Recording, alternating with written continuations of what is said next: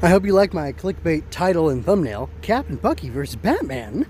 I have to say, I didn't know when Batman came out because, I'm a fake nerd boy.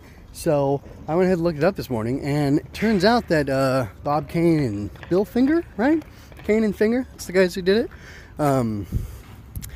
They made Batman in 1939. I think its debut issue was in March. Not 100% sure because I just glanced at it real quick. But yeah, I thought it was kind of funny. It tickled me that this guy who's called the Black Toad looks so much like he could be Batman, because he looks like Batman with a loose cowl and slightly lamer ears than the 1939 Batman had. And that really tickled me. I thought it was hilarious, and I wanted to point that out and share it with all of you. Now, I had a lot of fun reading this comic. I probably read it over the course of 2 days. I read, part of it, and then one day, and then part of it the other day. So it's not like it took me hours and hours to read. It was just that the way I went about doing it, I kind of split my time with it and read it in sections. I read the first story, and then I kind of took a break, and then I read the rest of them pretty quickly the next day.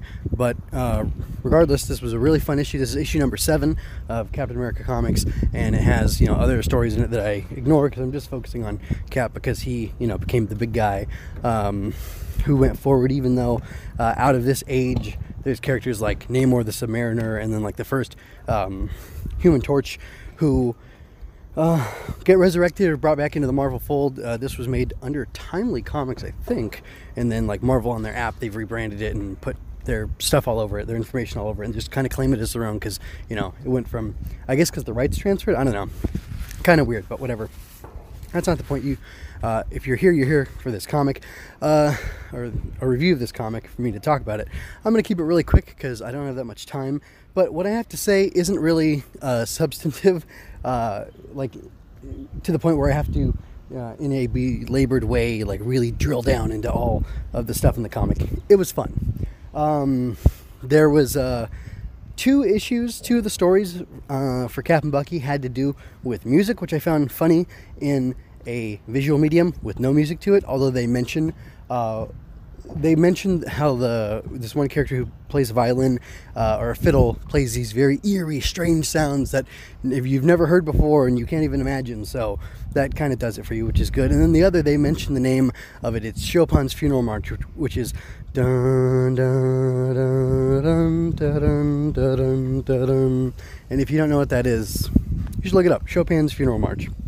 Anyway, that's spelled Chopin, like choppin', but he was a foreigner, so a foreigner to whom? To me, an American. Anyway, so that was kind of interesting. What was even stranger was this Batman-looking guy with the thugs with guns appears in an issue where they're playing baseball. Cap and Bucky are at a baseball game, and then these guys get attacked, so they end up suiting up, putting the Brooklyn, I think it's the Brooklyn Badgers, because it used to be the Brooklyn Dodgers before they moved to LA. Go Doyers. And they dress up in the jerseys or whatever over their costumes, and it's kind of hilarious because they just straight up play baseball for a little while. And it's a very fun part of the plot. And then the rest of the issue is them using all these like baseball analogies for them fighting, and by them I mean both Cap and Bucky and the narrator over it. And it's it tickled me. It was very entertaining, lots of fun. Oh, I forgot I have the ability to show you all these images now. Look at this Badger dude. He looks so much like friggin' Batman. There's even, like, look at his cape. I mean, look at that. Bucky knocked his head off practically with that baseball he hit him with. Anyway, oh, I forgot to mention the red friggin' skull comes back in this issue. And I'm going to assume this issue doesn't feature the death of the Red Skull, but they tease that he died. And I think he might be a character who dies and comes back, or seems to have died and then comes back over and over and over again. And I thought that was pretty fun. Awesome art this issue, of course, because it's Kirby. I'm just going to assume that Kirby's the guy who mainly drew him, because I can't get a clean answer from anybody or a clear answer from anybody. So Simon's the writer and main editor, and Kirby's the artist. That's what I've determined for myself, and I will stick with that until otherwise noted. Wow, I did not notice before, because I was looking at it through the guided view, that each one of these circles circle panels or whatever that this professor is shown in is actually a music note turned into a window into his life and showing the passage of time and stuff before his death. And that's super neat. I really like that. Good work, sir. No wonder they called him the king. And then, like, well, I'll get to that later. I also wanted to show off all the covers from, so this is the most homoerotic cover I've ever seen for Captain America. He looks like the way his body's moving, like he's supposed to be swinging, but it just looks like he's jumping because, oh no, there is a little bit of rope that he could be hanging on to, but I don't know. It could just be a tangent. I'm not sure, but very weird, very strange. None of this happens in the issue. Betty's not in danger like this at all. It's just a fiction, which I always am amused by. Then we've got this great cover featuring the Red Skull. There he's playing his little flute or fife or whatever, and he plays the death march or the funeral march on that. Super cool. Then again, we've got, unfortunately, the Badger. Not the Badger. He's not the Badger. He's the Black Toad. The Black Toad doesn't look so much like Batman from this angle. I mean, he's still got the ears. He's covered in black, but it's just too drapey and loose, and it's the cowl coming across his face. Just, it doesn't quite read as a Batman ripoff, but I don't know if they did that on purpose or not, or if they were taking shots, or who knows what. Anyway, let me see. Then there was this cover with the violinist. It's called Horror Plays the Scales. That's a great name for a story. Let me see. I don't really think there was anything else I wanted to talk about in this issue, except for I find it strange that, like, the art was so good all the way through, and then in this little thing written by Stan Lee, like in the voice of Captain America, telling about the other characters, Betty and Sergeant Duffy and others. I didn't read the whole thing. I thought it was actually going to be on these guys, the reporter and Father Time and this, you know, Flash guy or whatever. Anyway. Just this art is like really bad. Like, Bucky looks terrible, Cap looks pretty bad, these other guys look decent, but, you know, not great. And I was just really surprised by that. I wonder why that was like so phoned in or whatever. But yeah, I like to take shots when there's stuff to take shots over, not just be a praise machine, because, you know, Marvel doesn't owe me anything. They give me entertainment, I give them money. It's an even exchange. Let's see. Okay, so this white and black page is actually a reprint from the last issue. I went back to it to find the code, because I wanted to solve a puzzle presented on this page over here, which was at the end. It's the Secret Club News, Sentinels of Liberty Secret Club News, where Cap and Bucky both address the audience, the readers of this comic magazine.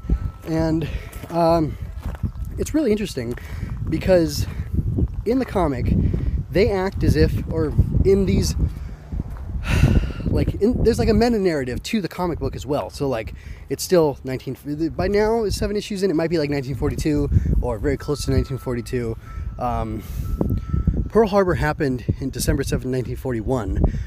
So gosh, let me actually go back to the where's the, hold on, let me see, go back, look at the actual cover.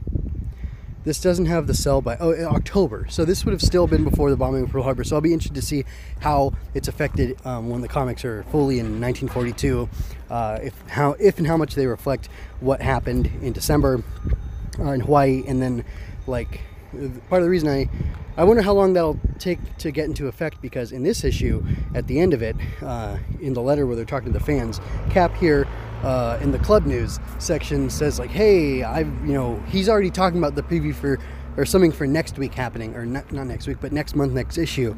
So I wonder just how far in advance they were working and how long it'll take to get the impact of Pearl Harbor. Anyway, which is interesting because, like, by issue 4 or 5 they had already gone to a base in Hawaii, you know, in the Pacific. So I don't know what Japan was doing, or how quickly they started fighting. I don't know all the world history stuff, so I can't really talk to that. But anyway, getting back to my point before I distracted myself, I find it fascinating that there's this whole meta-narrative thing that inside the pages of the comic book, Bucky and Cap are talking to the audience as if Bucky and Cap are real people, and that they're really doing these things, that they're really having these adventures, and as if the Sentinels of Liberty are an actual force. I don't know if perhaps the Sentinels of Liberty formed some sort of actual group, because Cap sets up like an incentive structure for like a multi-level marketing thing. Like, you can become a captain if you've got 15 people under you, and if 2 of them do really great things, you can have a commendation and be promoted to general, and just a lot of stuff that's really fascinating. And I'm just wondering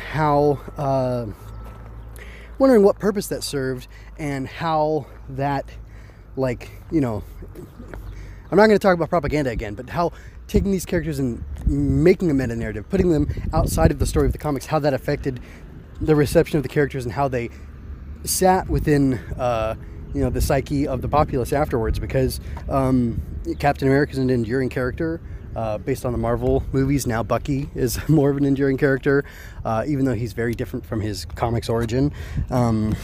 But it's just fascinating to me that there's a story outside of the comics and a story outside of the fake stories being told. There's other fake stories that are supposed to be real, and I don't know, like, were they really encouraging kids to help the war effort, and did they help somehow? Did they collect tin cans? Did they you know, convince their parents to buy bonds? And I'm sure it wasn't just kids who were part of the Sentinels of Liberty, but it feels like it was pushed towards children. And again, not to be dwelling on this, but it just kind of reminded me of the Hitler Youth again. Like, I think I've mentioned that before. Like, this militarized group of children reminds me of the evil done with children being militarized and collectivized into a unit against another nation, and like just how bad that can be. And I'm not saying it's always evil. I'm just saying how bad it can be and how bad we've seen it be throughout history. And just, I don't know, how all that function is really fascinating to me. And I'm not impugning anybody's character or trying to say Kirby or Simon or Timely or anybody at the time was a bad person. It's just really interesting. And, you know, when there's a war on, people change, people act differently, and they're willing to sacrifice principles or mores or just do things they weren't comfortable with before because it's a life and death matter. And just kind of observing that and how interesting that is, especially in retrospect. That's really all I have to say for now. I've got a new logo for Swinging Through Comics, so if you're checking out the audio-only version, you'll see it. It's got a purple man who's swinging through comics on some sort of thread. Anyway, I think it's pretty cool. But yeah, I'll go ahead and give you my spiel as I'm getting out here. I really like this comic. Let me know what. I don't really have any questions for you, except for if you can answer who the heck did the art consistently. Was it Kirby or was it Simon or what? Because the credits given to them say that art and editorial was done by both of them. So, I don't know. See, there's the credit right there. Art and editorial by Joe Simon and Jack Kirby. Shouldn't it be Jack Kirby and Joe Simon if Jack Kirby's the artist and Joe Simon is the editor? Because that's, I don't know. I also find it really weird that Red Skull's hands are green. They're not gloves. They're green, gross, decaying flesh hands and a red skull. And that just seems like an odd choice to me. Anyway, thank you for sticking with me. Check out mgmunoz.com for more of my work. I'm an aspiring author who will gladly accept your financial support through coffee, or you can buy merch from my Redbubble store. Swinging Through Comics can be found on YouTube, iTunes, Google Play, Stitcher, and mgmunoz.com/STC. Relevant links are in the show notes. If you had a good time, like and share this, subscribe and ring that bell to catch me next time. I'm Swinging Through Comics, and I just wanted to quickly go over two things. One is my other podcast, and then two, I'm actually going to take you to the Redbubble website so you can see the new Captain America item that I put up there. So I've got Swinging Through Comics, which I'm on right now. This is the old album art. I'll put the new album art soon. Going Ultra is about Ultraman. Ultraman is a tokusatsu hero from Japan from 1967, maybe. He's getting a Marvel comic, so I will be discussing that here. I've discussed his Netflix show, which is just called Ultraman, which I think will be getting a second season in April of 2020, or so this month. Then I have also talked about, did a whole podcast series on King of Hearts, Queen of Sorrows, or on Mobile Fighter G Gundam called King of Hearts, Queen of Sorrows. I think it's a really great show. I enjoyed talking about it, and you might enjoy listening to me talk about it. Then there's MJ Loves Toku, where I talk about ongoing Kamen Rider. I'm in the midst of Kamen Rider 01 right now. After that show's over, I have different plans for covering Kamen Rider, because the original season of Kamen Rider, all the way from 1971, is now available for the first time ever in the US streaming, and it's beautiful. With Swinging Through Comics, I publish reviews of the Clone Wars and other topical Star Wars things. I'm trying to figure out exactly how to turn that into its own independent podcast called MJ Loves Star Wars, where I just talk about Star Wars exclusively. And then there's another writer cast where I sample all the Heisei era Kamen Riders from Kuga to Zio. If you know what Kamen Rider is, then you'll know what I'm talking about. And yeah, anyway, you can check that out. It's Karate Bugmen. They fight evil. They do it sometimes on motorcycles, sometimes not, and it's interesting because they have really neat designs. I'm going to pause for a moment, and then I'm going to go ahead and show you the website where you can see my Redbubble store, the merch that's on there, specifically the Cap stuff.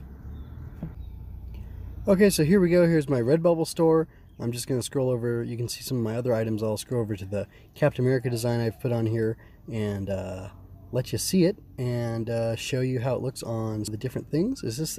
Oh yes, Shield shower curtain. So this is inspired by Captain America. You don't have to get a shower curtain. That's silly. Why would I try to force you to get a shower curtain? I'm going to show you. I've got it available on a bunch of different things. Let's see. Also available on, there should be an option here where it shows me, I don't want to see similar designs.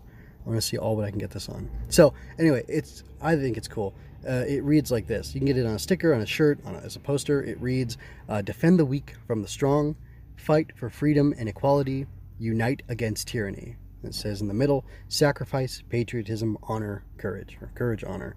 And I think it's pretty neat. Let me go ahead and, oh, here we go. Show it on all 74 plus available products. So here it is on different styles of t-shirts. I'll show you a hoodie. This lady's wearing a hoodie. I'll show it to you on a dress next, if I can find it. So there's different types of hoodies, different shirts. There's a couple. There's a t-shirt dress that you can get it on. You can get it on leggings if you're a lady. You can get it on an A-line style dress. There's lots of different things you can get this design on. I wanted to make sure it looked good on white and black, and you can put it on any color you want. Especially in the t-shirts, you can pick different colors to put it on, and I think it's pretty cool. So anyway, yeah, that's pretty much all I have to say. I'm going to keep doing designs like this because I enjoy doing the design work, and if people want to buy them, that'd be great. Somebody just bought one of my Kamen Rider just on a sticker the other day, which was pretty cool, pretty pleasing to me. So anyway, that's all I have to say. Yeah, that's all I have to say. So until next time, folks, take care.